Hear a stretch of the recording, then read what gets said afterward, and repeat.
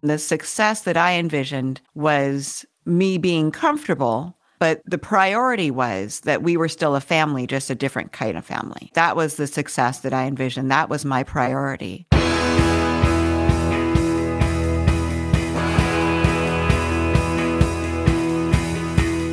Welcome to The One You Feed.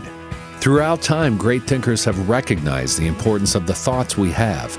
Quotes like garbage in, garbage out, or you are what you think ring true. And yet, for many of us, our thoughts don't strengthen or empower us. We tend toward negativity, self-pity, jealousy, or fear. We see what we don't have instead of what we do. We think things that hold us back and dampen our spirit. But it's not just about thinking. Our actions matter. It takes conscious, consistent, and creative effort to make a life worth living. This podcast is about how other people keep themselves moving in the right direction, how they feed their good wolf.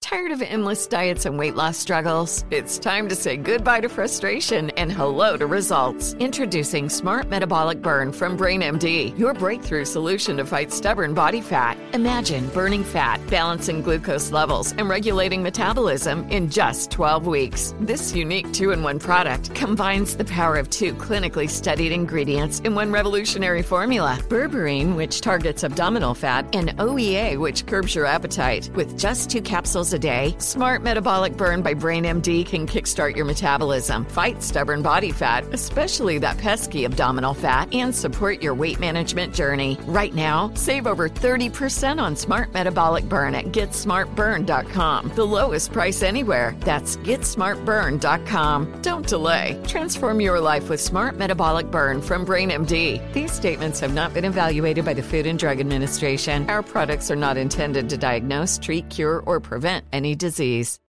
Thanks for joining us. Our guest on this episode is Laura Cathcart Robbins, an author, freelance writer, speaker, and host of the popular podcast, The Only One in the Room. She's been active for many years as a speaker and school trustee and is credited for creating the Buckley School's nationally recognized Committee on Diversity, Equity, Inclusion, and Justice. On this episode, Eric and Laura discuss many topics, including her new book, Stash, My Life in Hiding.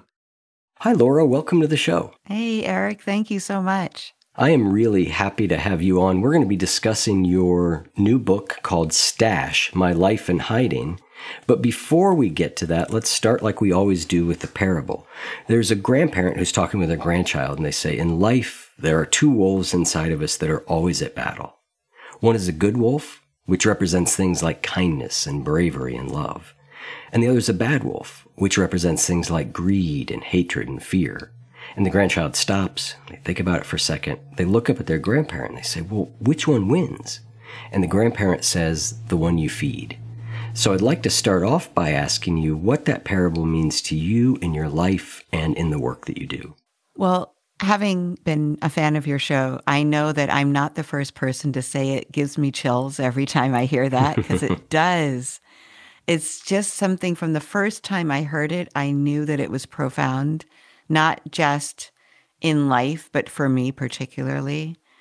And I think for me, there's an absolute black and white way that I look at that. When I was in my addiction, it was far more obvious.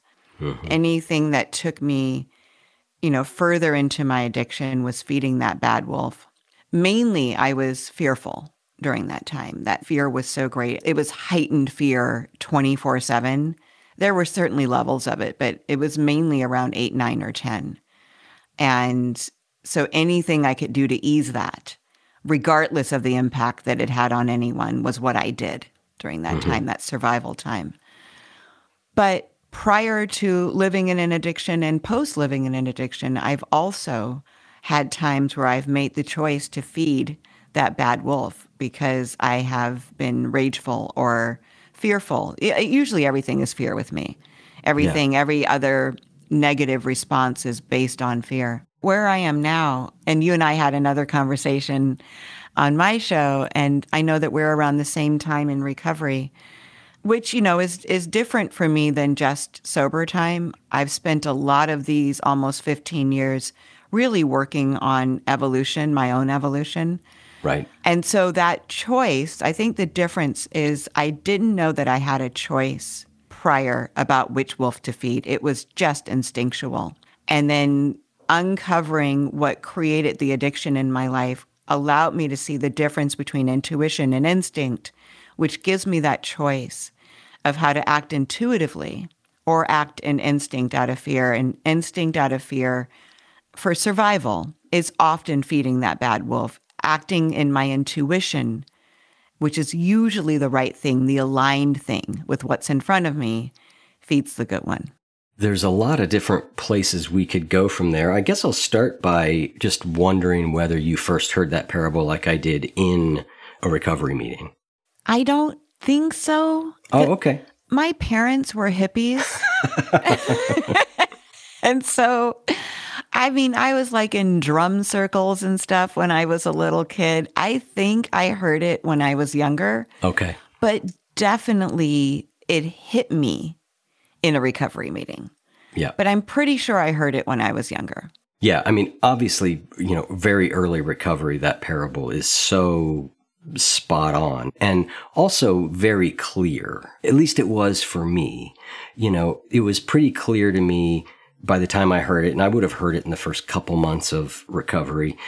And it had been spelled out to me fairly clearly, like, here are the things that are likely to get you in trouble, and here are the things that are likely to lead you towards recovery. And so I had a very clear idea of that. And there are times I miss the simplicity and clarity of that because I think there's a phrase I've heard that sometimes the path gets narrower in some ways. And in other ways, I think the path actually gets wider. So it's kind of an interesting thing. But the idea that it gets narrower, meaning that, we have to continue to refine who we are and what matters to us and what's acceptable and what's not. And so that clarity can get a little bit harder. But I'd love to ask you about intuition versus instinct, because I think it can often be confusing, the difference between the two. And I also think that a lot of times intuition, again, particularly early in recovery, might be broken. Maybe not. I'd be curious what you think about it, because trauma often shows up as a very deep knowing that feels like what intuition can also sort of feel like. And I've heard you also describe like you never feel like working out, but it's really good to do. So, your intuition there, I'm just curious how you distinguish the two and how your ability to distinguish the two has gotten better. For me, it's my whole life. I'm 58 years old and I am still learning how to distinguish between the two. I think I distinguish faster now than I used to. The irony of that is the way that I do that typically is with pause. So instead of reacting or responding, because I don't know which one I'm going to do if I just do it, I will take either a 5-minute pause, sometimes not even 5 minutes, sometimes, maybe it's under a minute, but I will take a moment, or 24 hours if it's really unclear.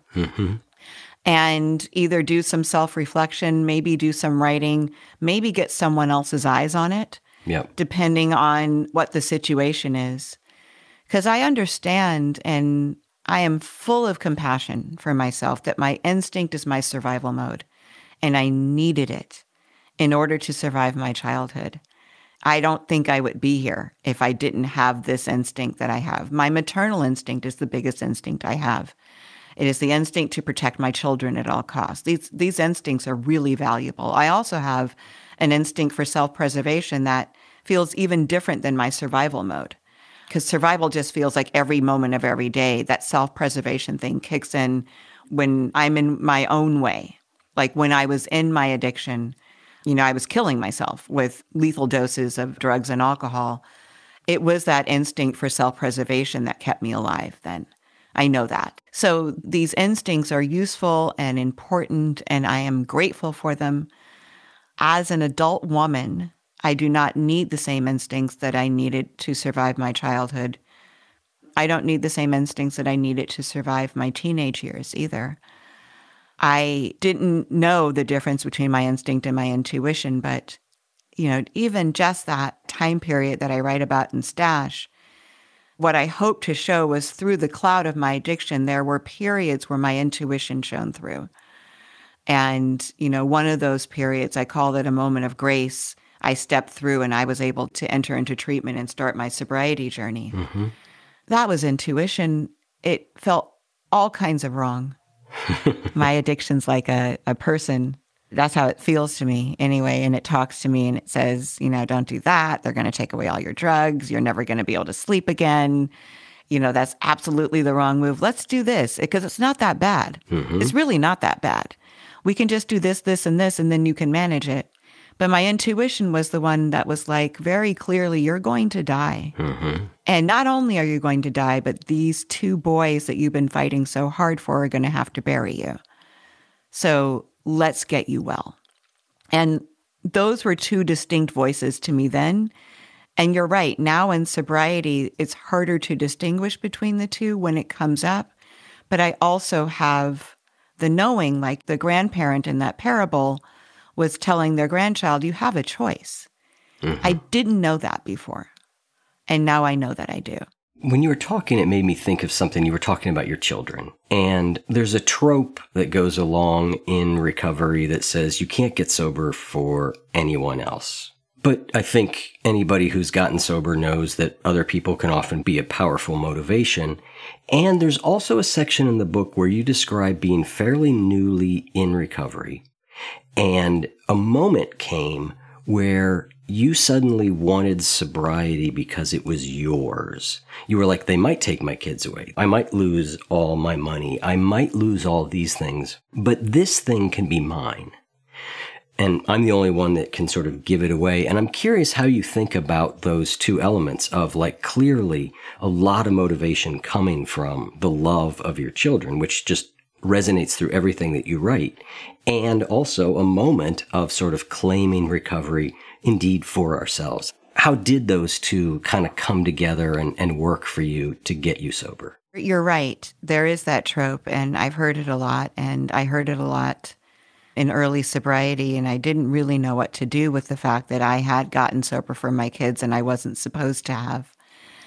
But what I think actually happened was I went to treatment for my kids. I think that's what happened. I think the sobriety was for me. Even though in my mind, my primary motivation was my children. But I think I was so disconnected from anything that could be for me at that point because I was lost. Mm-hmm. I was absolutely lost. I had given myself away in so many different areas of my life and tried to be what I thought people wanted me to be.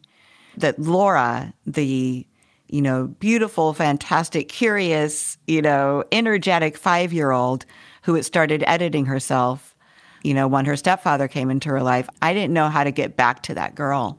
I didn't even know if she still existed. But I knew my kids did. I didn't want them to lose me more than I didn't want to lose them. I didn't want them to lose me. I didn't want that to be their story.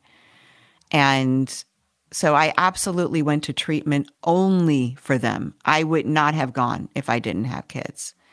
I don't know if I would have been addicted if I didn't have kids, but I also wouldn't have gone if I didn't have kids.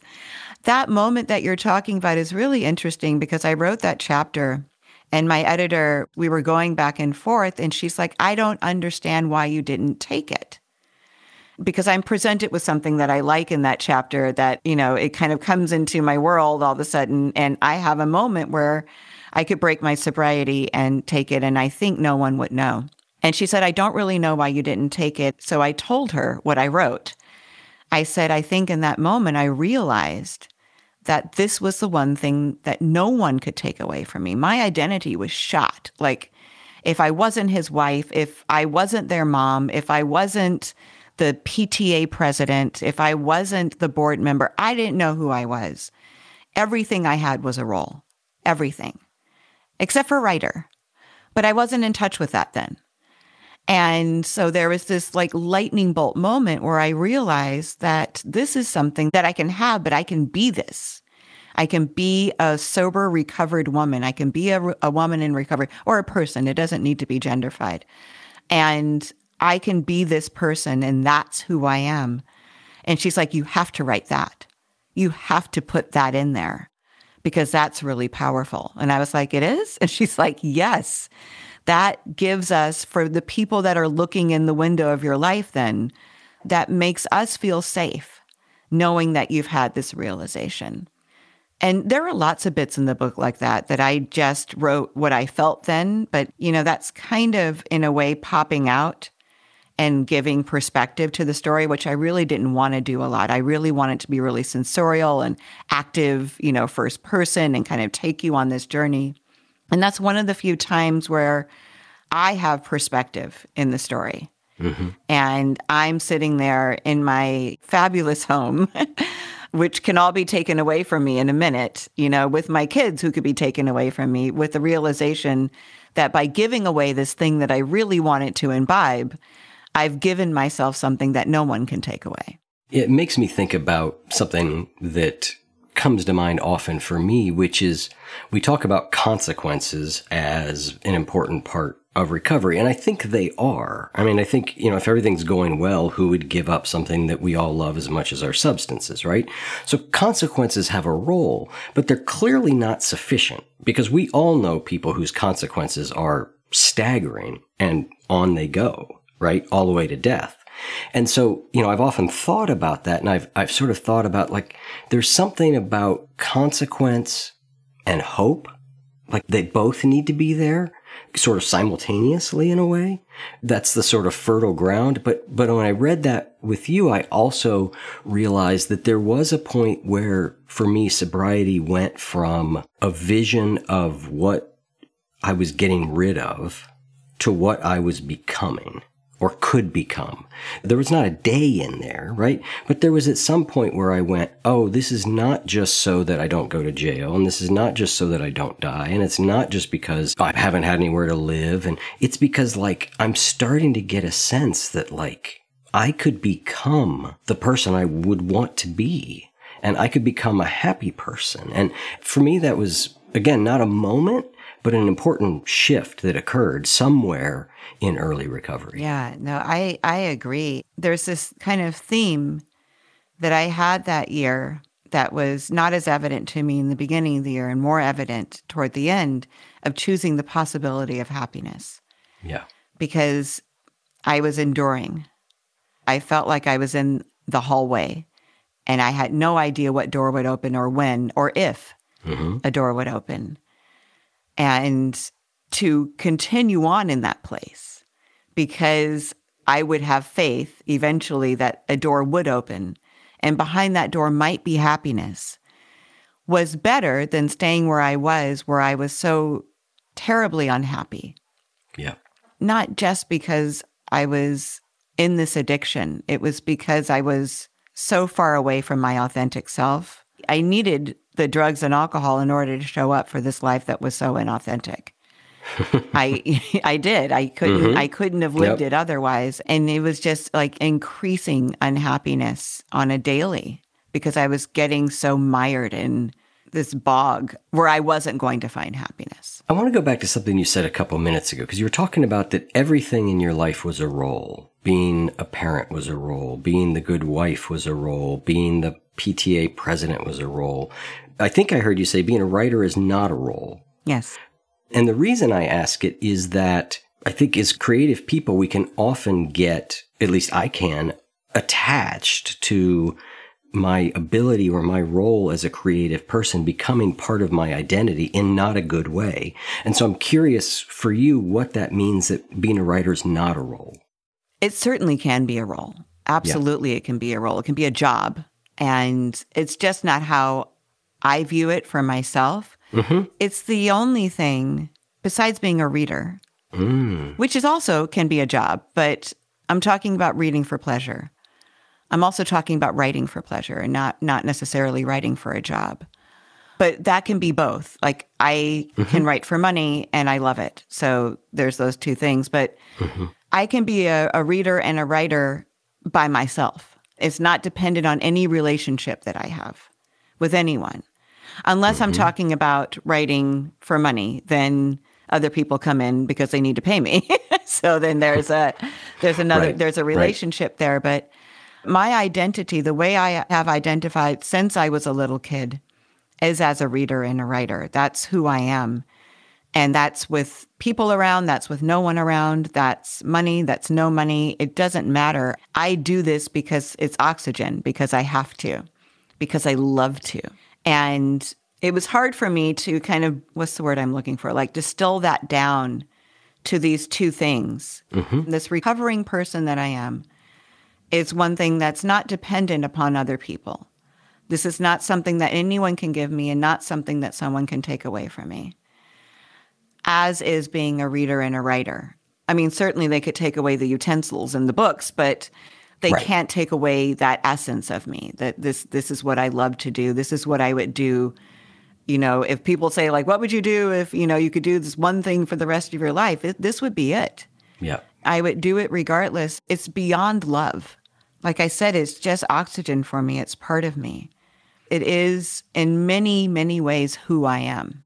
I'm thinking about this idea of it becoming a role because I'm sure you know lots of people like this. And I've been a person like this at different points with different things where all of a sudden the identity to be that, or the pressure to be that, or the pressure to be good at that, or be seen as good at that, suddenly starts to kill the thing itself. And it often then blocks us from being perhaps someone who loves to write because the judgment process is so strong. The fear of not being good at it, the idea that like, well, if I'm not good at this, then who am I, then cuts you off from the thing itself. And I think what you're describing is how you've managed to distill those two things apart and how they do come together sometimes naturally and they have to, but that you do have a way of tweezing them apart for yourself. Yeah, thank you for putting it like that. It's true. I mean, I had, and I'm very grateful for it, great success with getting articles published and obviously the memoir published. But I write a lot more than that. I write all the time. And, you know, some of it I send off to get published and some of it I don't. And my fulfillment is not right now dependent on getting it published or getting, you know, that feedback from something that I've written. But certainly there have been moments where I've had to be mindful of how attached I am to the outcome of these things that I poured myself into. And I think, like, you know, for me as a writer, I'm a personal essayist. It can start to feel a little journalistic when I'm picking things out, you know, the news, and I'm deciding to weave my experience into those things to get published. Which is fine, but it's not the writing for pleasure that I love. I don't want those things to be conflated when I'm writing just because I need more published articles. I want to stay relevant. That can be quite different than Laura the writer. This is like Laura the, I don't know what the name for that Laura is. The professional writer. The professional writer, yeah. And it would be good for me if my self-worth weren't tied up in Laura the professional writer and could stay in Laura the writer. Like, that would be really good for me. So I try to really be mindful of, you know, getting right up to that line and kind of looking over at that abyss and saying, don't jump. Like, let's stay over here where it's fun, where you have joy, you know, where you would do it regardless.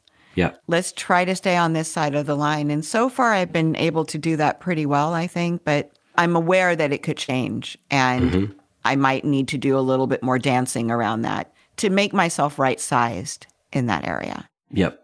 Yeah, I think it does become tricky if we're fortunate enough that the thing that we are loving doing suddenly becomes a way in which we can make a living. If we're fortunate enough to do that, I do think that the danger is it gets complicated. It's easier when it's really separated and simple. Like, I just write for fun and there's no professional ambition to this at all. That's where I am with guitar, right? Like, I play guitar because I just like to play guitar. I have zero ambition with it. I used to have ambition with it. I severed it with a fair amount of work. Now it's just for fun. But the podcast got interesting when I started going, oh, well, I do love doing this and I want to keep doing it. And I might be able to do it as a way of making a living. I'm curious, what about writing is joyful for you? Like, how do you get yourself into a joyful state with it versus a performative state? When I write, and I'm sure you've heard this because you've had a lot of authors on your show, there is a state that occurs. I call it the flow.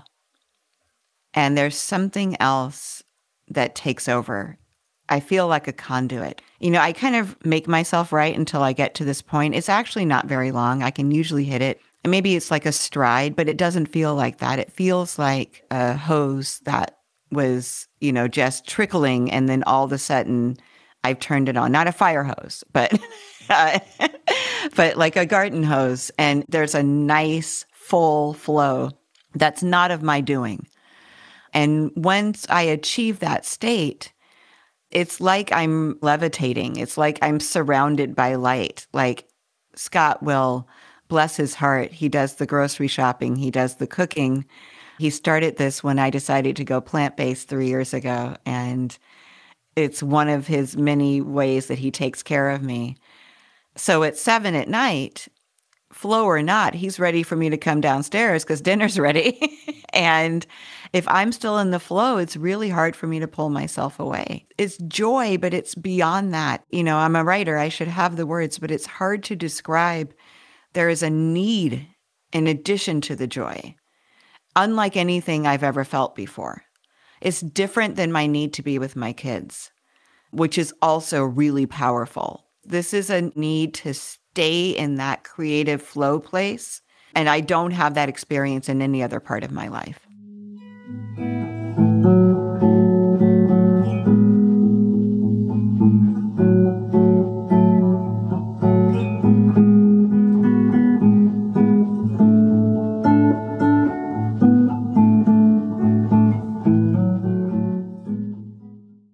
Tired of endless diets and weight loss struggles? It's time to say goodbye to frustration and hello to results. Introducing Smart Metabolic Burn from Brain MD, your breakthrough solution to fight stubborn body fat. Imagine burning fat, balancing glucose levels, and regulating metabolism in just 12 weeks. This unique 2-in-1 product combines the power of 2 clinically studied ingredients in one revolutionary formula. Berberine, which targets abdominal fat, and OEA, which curbs your appetite. With just 2 capsules a day, Smart Metabolic Burn by Brain MD can kickstart your metabolism, fight stubborn body fat, especially that pesky abdominal fat, and support your weight management journey. And right now, save over 30% on Smart Metabolic Burn at GetSmartBurn.com. The lowest price anywhere. That's GetSmartBurn.com. Don't delay. Transform your life with Smart Metabolic Burn from Brain MD. These statements have not been evaluated by the Food and Drug Administration. Our products are not intended to diagnose, treat, cure, or prevent any disease. I'm Katya Adler, host of The Global Story. Over the last 25 years, I've covered conflicts in the Middle East, political and economic crises in Europe, drug cartels in Mexico. Now I'm covering the stories behind the news all over the world in conversation with those who break it. Join me Monday to Friday to find out what's happening, why, and what it all means. Follow The Global Story from the BBC wherever you listen to podcasts. Let's change directions here. I want to talk a little bit about the book, and I want to start by reading something that you write very early on in the beginning, which I think is going to lead us into some other discussions. But you say that Stash takes place at the intersection of race, privilege, and addiction. What do you mean by that? What is your intersection of race, privilege, and addiction?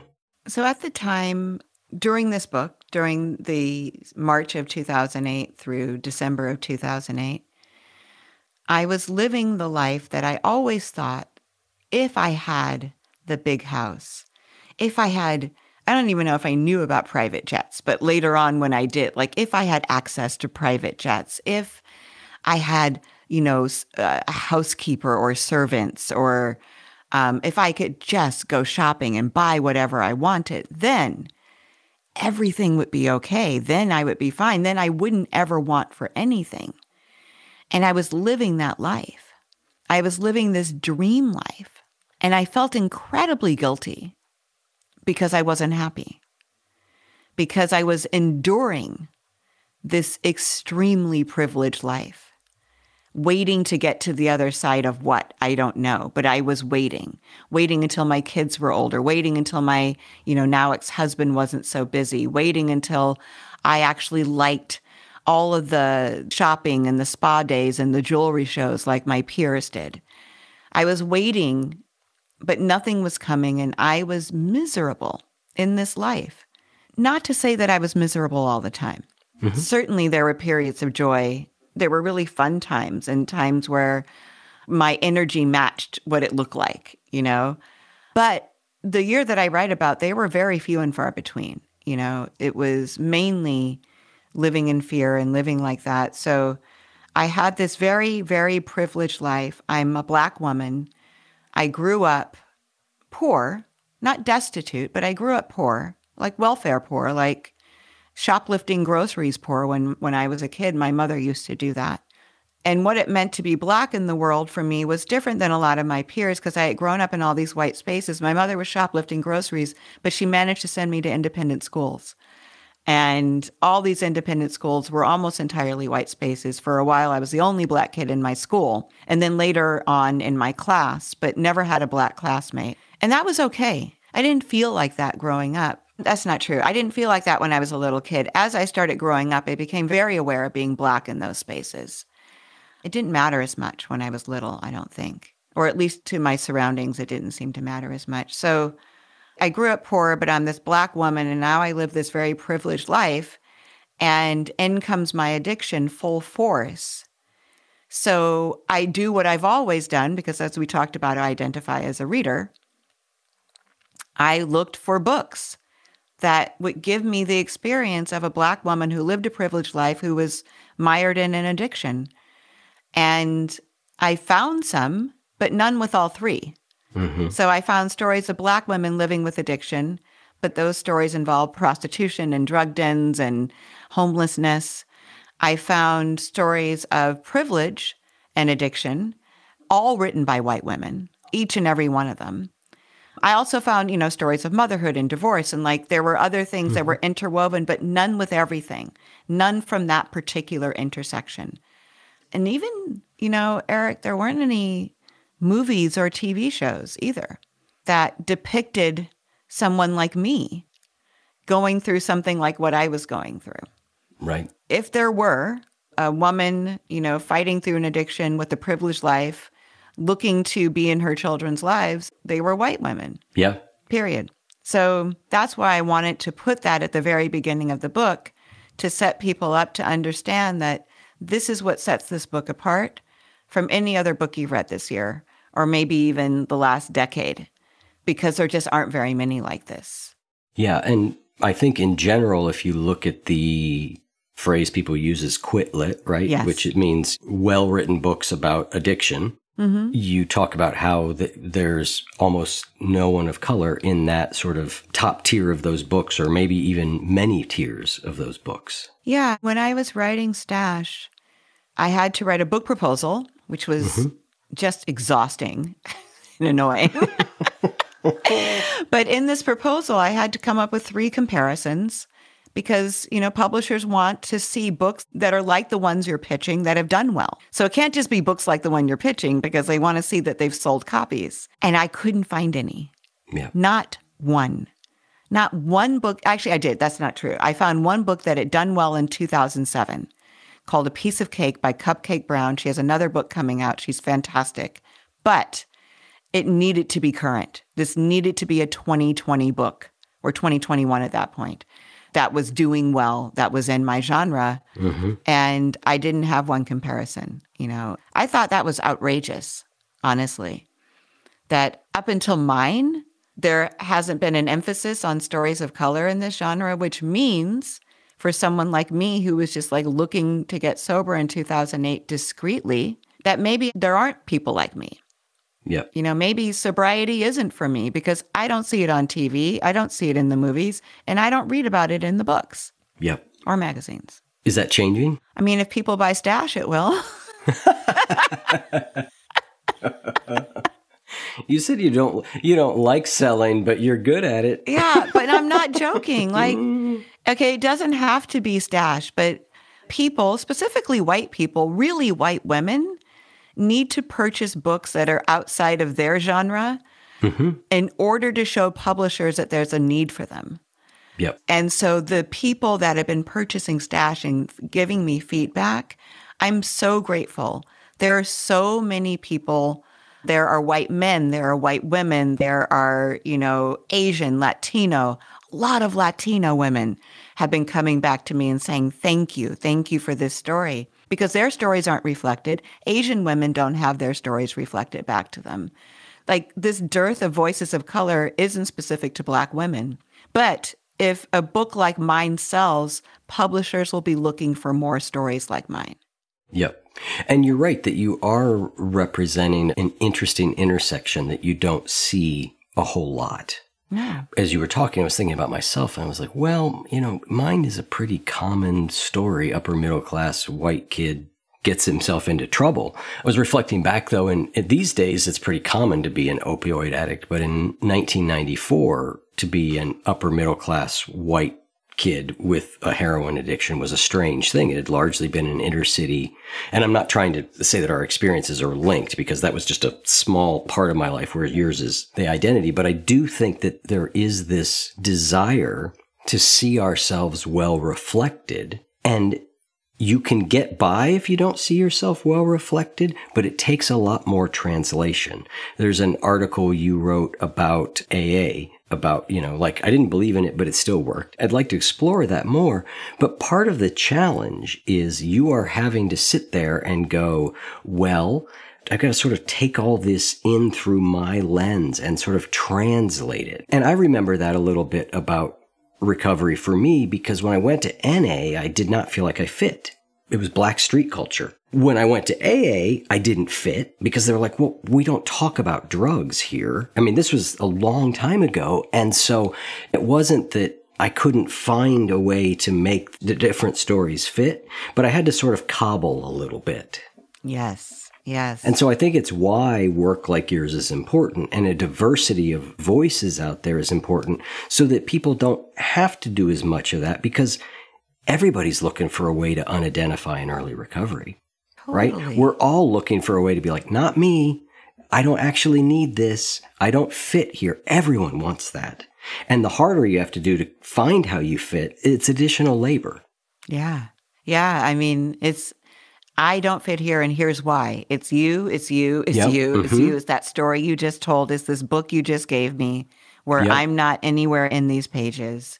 Yep. And I mean, absolutely, I was looking for an excuse. It's still tough. I had a kind of come to Jesus moment with 12-step recovery in 2020 because, I felt like I had been poisoned that year. I was weak. I was exhausted. I was in pain. I always wake up happy. I just do. I always go to bed peaceful. And I was not doing either of those things, starting with Breonna Taylor and then Ahmaud Arbery and then, of course, George Floyd. And there were more in between.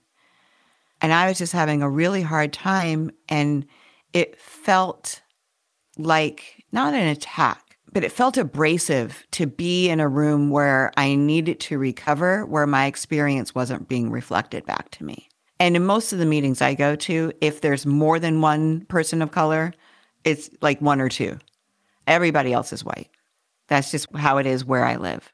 And that's a combination of your color and your privilege, right? Because, I don't know what it's like now, and I'm a little bit distinct, and I'm white, so I'm going to be walking out on a plank that I want to be careful on, right? Yeah. But when I was in 12-step recovery, there were certainly meetings that I would go to that would be predominantly Black meetings. Yes. It wasn't like there was one of them. There were a bunch of them, but it was very, part of town specific. Yes. Yes. Right. And on the other side of the hill from me. Got it. Yes. So, and you're in LA, so the other side of the hill might as well be, a different city. Yeah. I could fly to Tucson faster.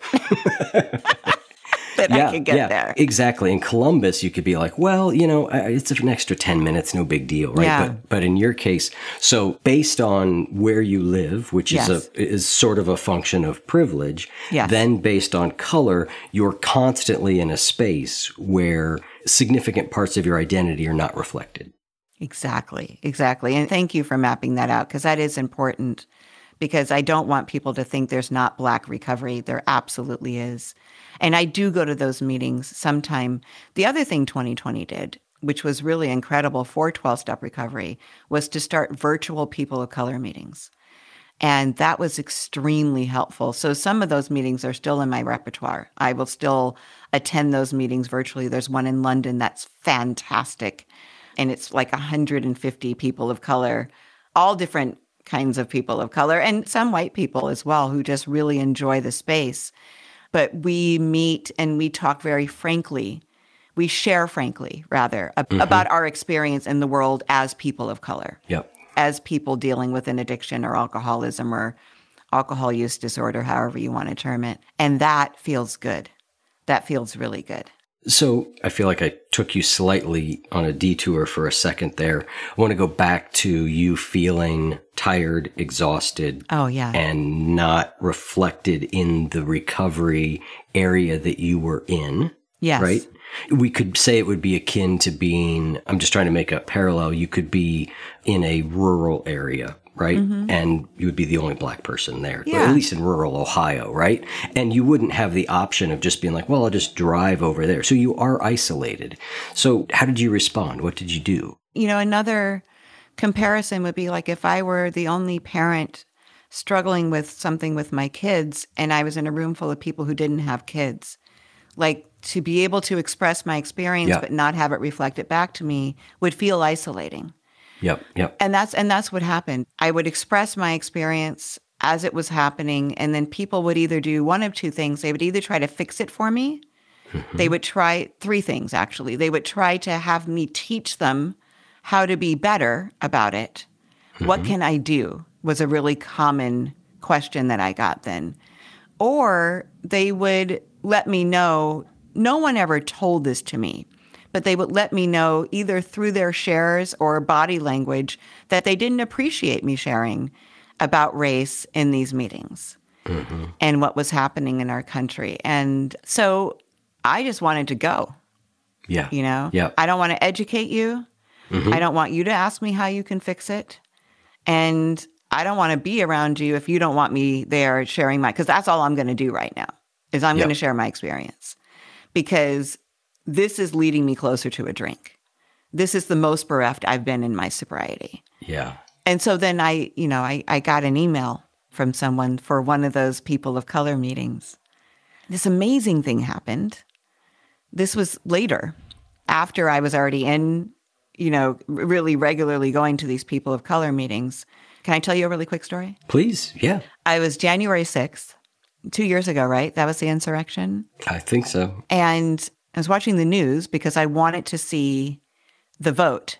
I forgot what it's called. I want to say consecrate, but I don't think that's the right word. But they solidified the election, right? So Mike Pence was going to cast the deciding vote, and then Joe Biden would be officially the president. So I had the TV on. I always had the TV on. So I had the TV on, and I was like kind of watching, and then I saw what was happening. And all I could think while I was watching all these white people storming the steps with signs and weapons and then the more I saw what the police response was, I was like, if they were Black, there'd be blood all over those steps. They would have never gotten up there. And I started to spiral like hard. And as I'm sitting in front of my computer, just like I'm doing now, and I got a notification that there was an email, and it said, and I'm smiling if you can't hear that, the email said, emergency people of color meeting right now. And I clicked on the link, Eric, and you know how people start to pop in, right, to the Zoom room? I popped in and I saw others popping in, and it was 300 people. I stayed on there for an hour and a half, and it was the most healing balm of discussion and sorrow and expression. I could have never gotten that in one of my regular meetings. Yeah. This is why I love 12-step recovery too, because this is what we did. We morphed, we figured it out, and we made a space for the people who needed it. There are all these specialty meetings, and they're kind of controversial, and people have feelings about them. But my goodness, that meeting, I was as close to a drink as I'd ever been in sobriety at that moment. Not literally, because I don't have anything in the house, and I was at home. I would have had to get in my car and drive and blah, blah, blah, or order it, I guess. But that meeting, it just saved me that day. And I felt seen. I felt that relief that I needed. I was deeply disturbed by what was happening. And that disturbance, that is it's anxiety, I guess. There's something in our literature that says when we are disturbed, our first need is to quiet it no matter what the cause. And I know exactly what quiets that disturbance. I know how many of them there are in a bottle. I know what shape they are. I know what sound they make. I know how they feel in my hand. I know how long they take to hit my bloodstream. I know what quiets that disturbance, but that's not what I wanted. And it's not what I got. What I got was something that was profoundly more effective and long-lasting.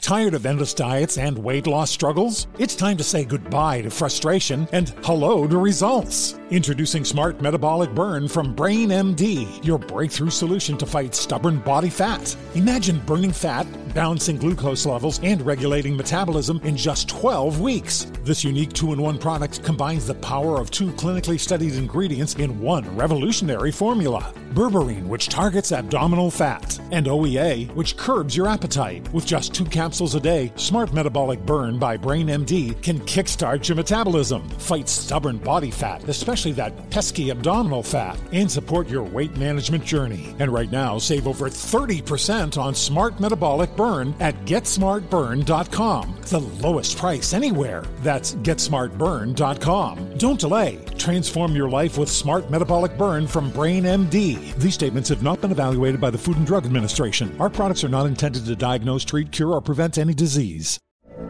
From BBC Radio 4, Britain's biggest paranormal podcast is going on a road trip.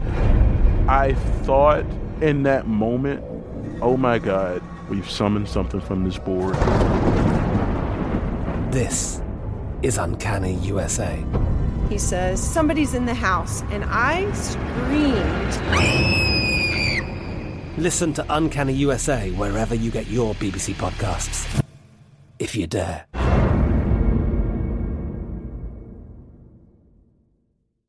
I think that's a beautiful story. I kind of was getting chills as you were sharing it. It's so beautiful, and it is unique to being Black. And it's also not, in that we all do really need, and what recovery in the right way can give us is that feeling of not being alone. And I think your analogy of being a parent in a room full of people who don't have kids is a great one. Maybe they have specialty meetings for parents and not. I don't know. They didn't once upon a time. You've got it all in LA, right? Yeah. You could probably specialty meeting for, 50-year-old men who have mohawks, right? Exactly. I could probably find my own tribe there. But if you walked into a 12-step meeting and you were saying, I'm really struggling, my kid is really having a hard time and I feel like drinking, the people in the room are going to listen, right? They're going to listen, but they're not going to be able to make you feel like you're not alone with it in the same way. And so I think that's a really good analogy. And I do think it's why specialty meetings can be helpful. And it's interesting. We run a program called Spiritual Habits. And part of the Spiritual Habits program is we divide the big group up into small groups. And those small groups meet together once a week. And we've had a debate amongst the One You Feed team a number of times about, should we do specialty meetings, specialty groups? And we did do one once because we offered a bunch of BIPOC scholarships. And I then talked to people who I respect who said, We think you should offer that as a specialty. You should have a BIPOC group if people want to opt into it. And they gave all the reasons why, and we did that, and I think it turned out well. Well, that then led to the question of, should there be others? Should there be one for people in recovery? Should there be one for divorced mothers? And all of a sudden you start getting into the debate that I'm sure happens, which is, well, how finely did you start to divide that? And isn't part of this that we hear different perspectives and we get to know different people? And so it's been an interesting debate. And I feel right now comfortable with, for reasons of safety issues and feeling like as a Black person in a white space, you can't be fully yourself. I do think that our decision to do a BIPOC group is the right one. How far we want to splinter that further, I still don't think we know, because I think these questions are probably the same thing that swirls around specialty meetings. It is really interesting. And I used to kind of scoff at specialty meetings. There's actually a really great writers in recovery meeting that I like. But when I first heard about it, I was like, they don't need their own meeting. That's silly.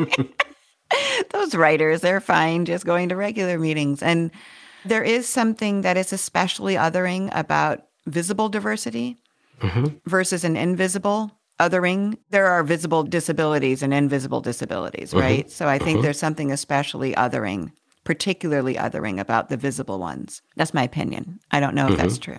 I think walking in as a Black woman, sitting in a meeting next to a white woman who's also a mom, who's also struggling with exactly the same addiction, who's also going through a divorce, I do feel like she's going to find herself more easily in that white meeting than I will. I just do. I don't know if that's true. And at the same time, your mental gymnastics thing holds. Like, I love these meetings. I started one of these meetings that I go to every week. And I started it with my best friend who's not white, but she's not Black. And we created this space where all these white people come and really kind of get into the work. And I love the work. And I love that.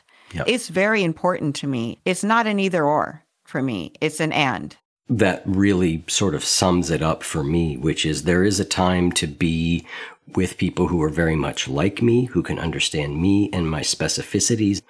And it's really helpful for me to be able to see the commonalities that I have with all people. Yes. I need both those things for me to feel like I'm truly both supported and being supportive. 100%. I want to ask you about an article you wrote whose headline made me laugh, which was, "Did I get sober 10 years too soon? Today's weed is making me wonder." Now, you and I have a different relationship to marijuana. You had an aversive relationship with it because of that I believe it was your stepfather abused you when he smoked weed, right?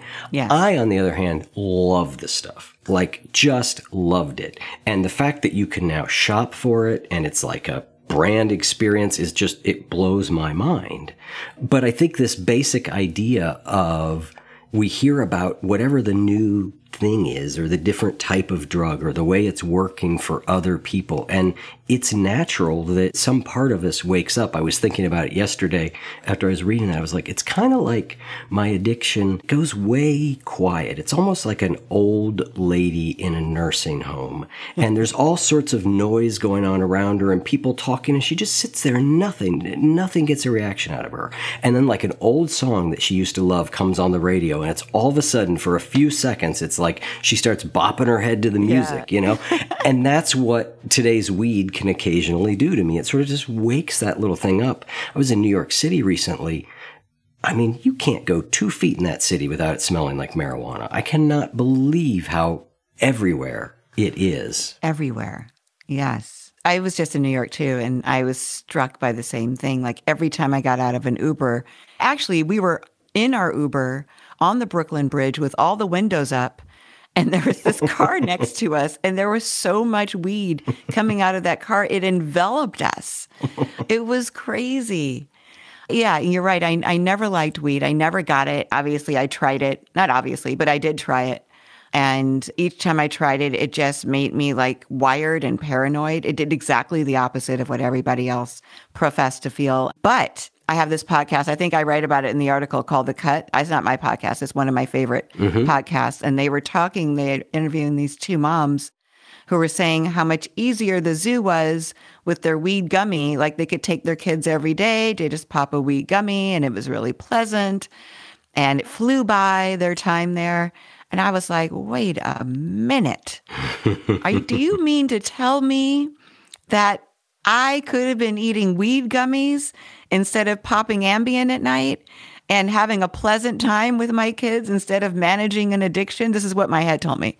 Yeah. Because that sounded fun. Like that sounded like something I could get with.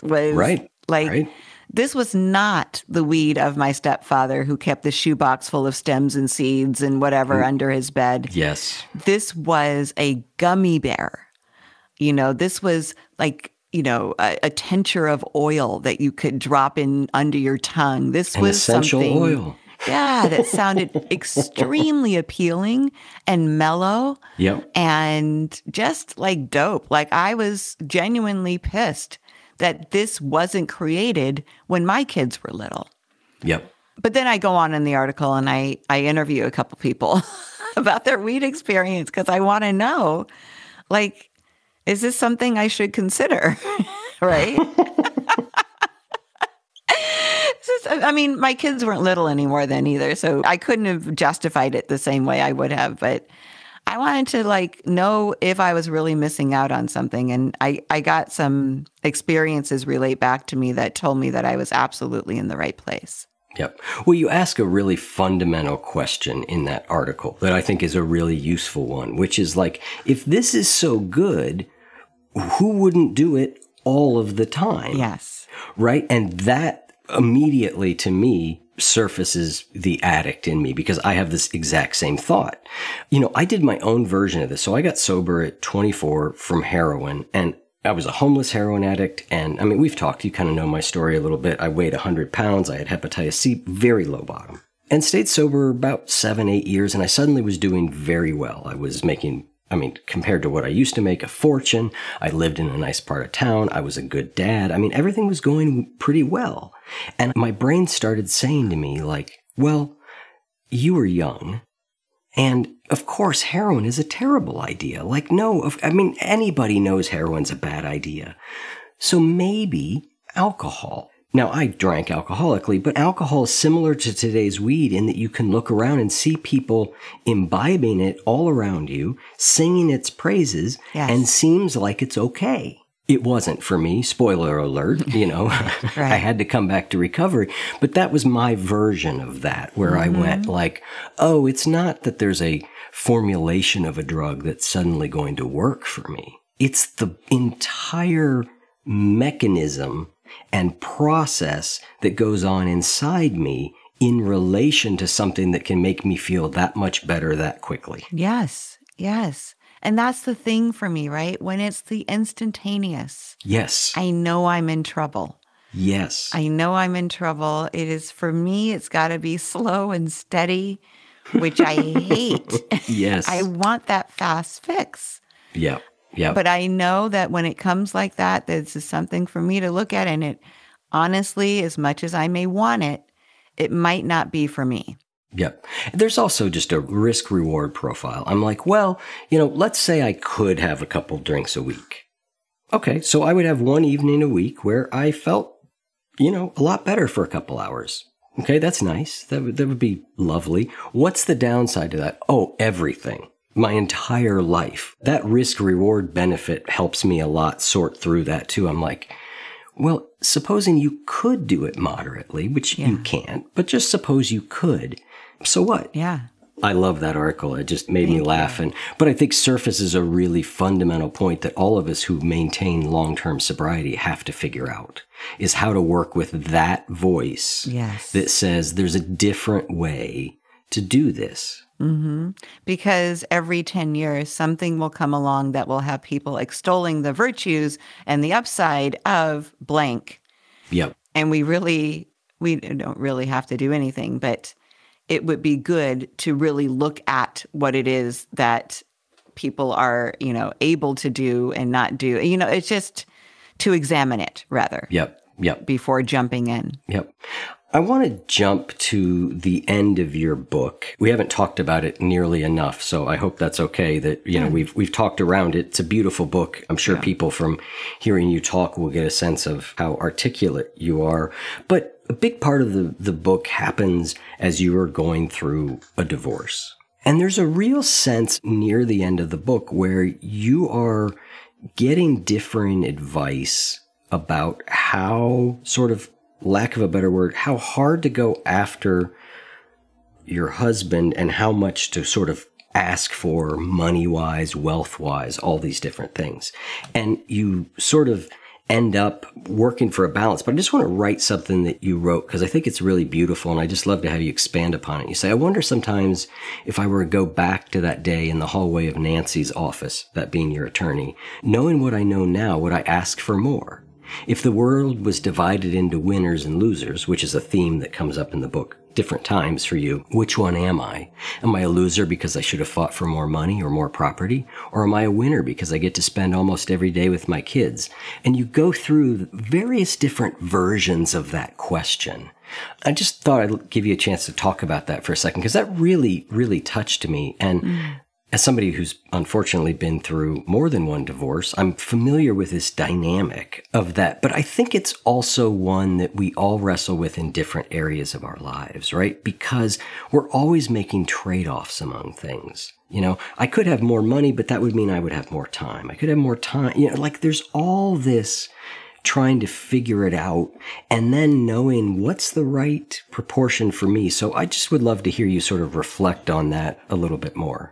Specifically with regard to the divorce, I think what happened was because, of course, I was getting sober and divorced at the same time, which had I to do again, what not to do at the same time. I guess I had a choice, but it didn't feel like I had a choice then. The divorce was in motion and I was dying, so I had to get sober. Both things were happening. What I did was out of fear, which is like so many things in my life, I researched and found someone that I thought would keep me safe through this process, which was so foreign to me. And the other thing was I had completely isolated myself at this point in my life. Nobody really knew what was happening with me. I wasn't vulnerable with anyone. When I met with this woman, with my divorce attorney, I met with her alone and didn't speak about her to anyone afterward. So there was no kind of back and forth, like, is this the right one for you? I made all those decisions entirely by myself.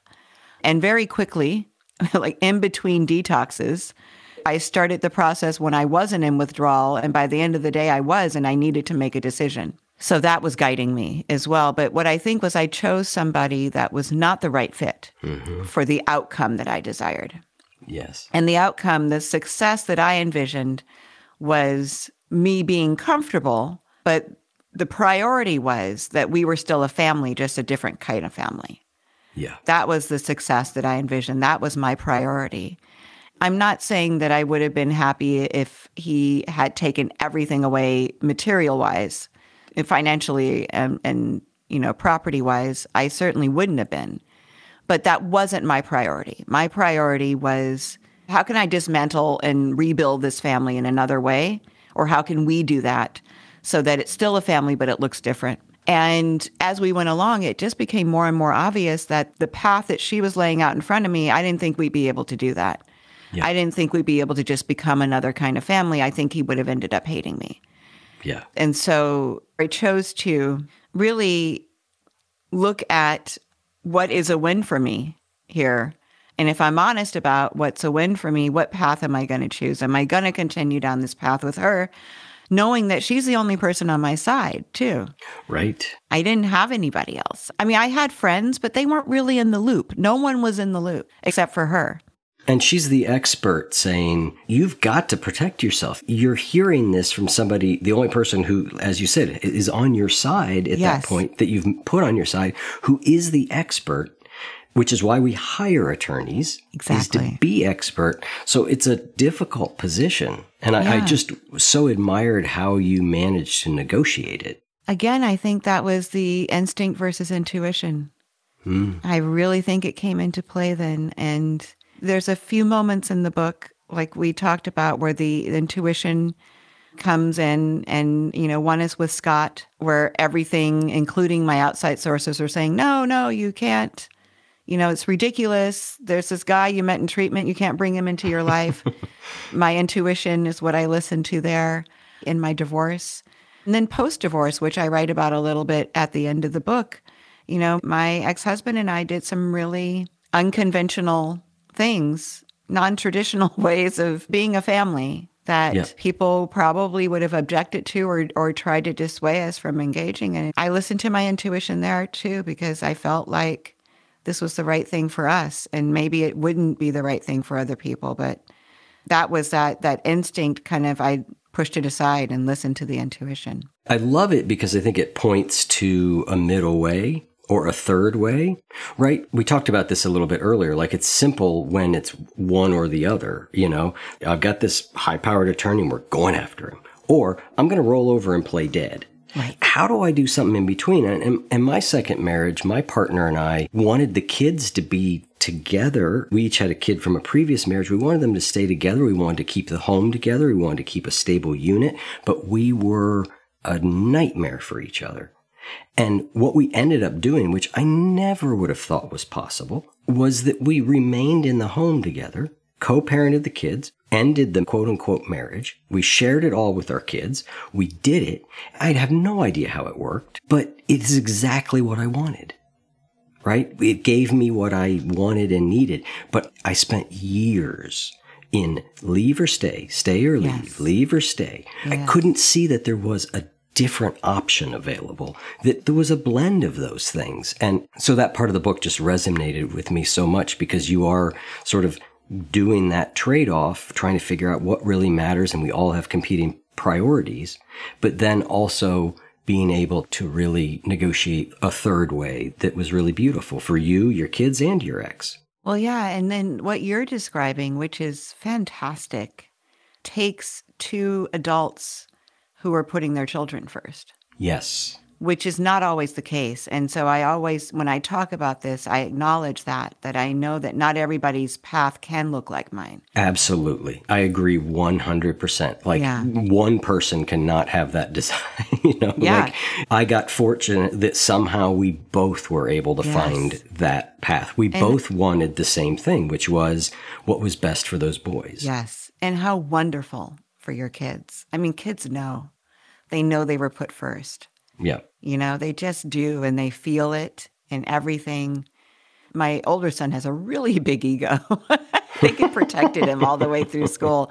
And not in like a monster way, but like he's like a little bulletproof, And I think it's because he's so secure and safe. He's never nervous when Dad and I are in the same room together, and he doesn't dread like what we might say, or is it okay if I said this? Everything can be shared. Everything is fine. Everything is safe.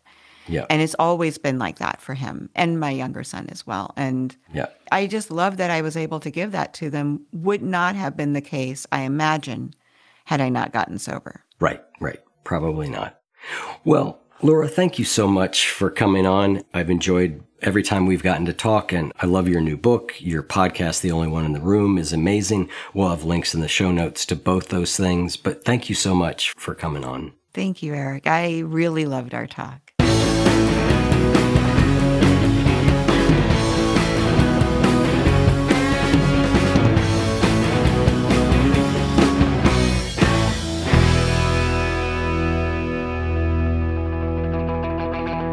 If what you just heard was helpful to you, please consider making a monthly donation to support the One You Feed podcast. When you join our membership community with this monthly pledge, you get lots of exclusive members-only benefits.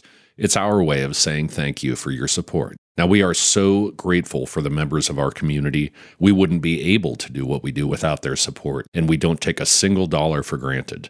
To learn more, make a donation at any level, and become a member of the One You Feed community, go to oneyoufeed.net/join. The One You Feed podcast would like to sincerely thank our sponsors for supporting the show. Tired of endless diets and weight loss struggles? It's time to say goodbye to frustration and hello to results. Introducing Smart Metabolic Burn from Brain MD, your breakthrough solution to fight stubborn body fat. Imagine burning fat balancing glucose levels and regulating metabolism in just 12 weeks. This unique 2-in-1 product combines the power of 2 clinically studied ingredients in one revolutionary formula. Berberine, which targets abdominal fat, and OEA, which curbs your appetite. With just 2 capsules a day, Smart Metabolic Burn by Brain MD can kickstart your metabolism, fight stubborn body fat, especially that pesky abdominal fat, and support your weight management journey. And right now, save over 30% on Smart Metabolic Burn at GetSmartBurn.com. The lowest price anywhere. That's GetSmartBurn.com. Don't delay. Transform your life with Smart Metabolic Burn from Brain MD. These statements have not been evaluated by the Food and Drug Administration. Our products are not intended to diagnose, treat, cure, or prevent any disease.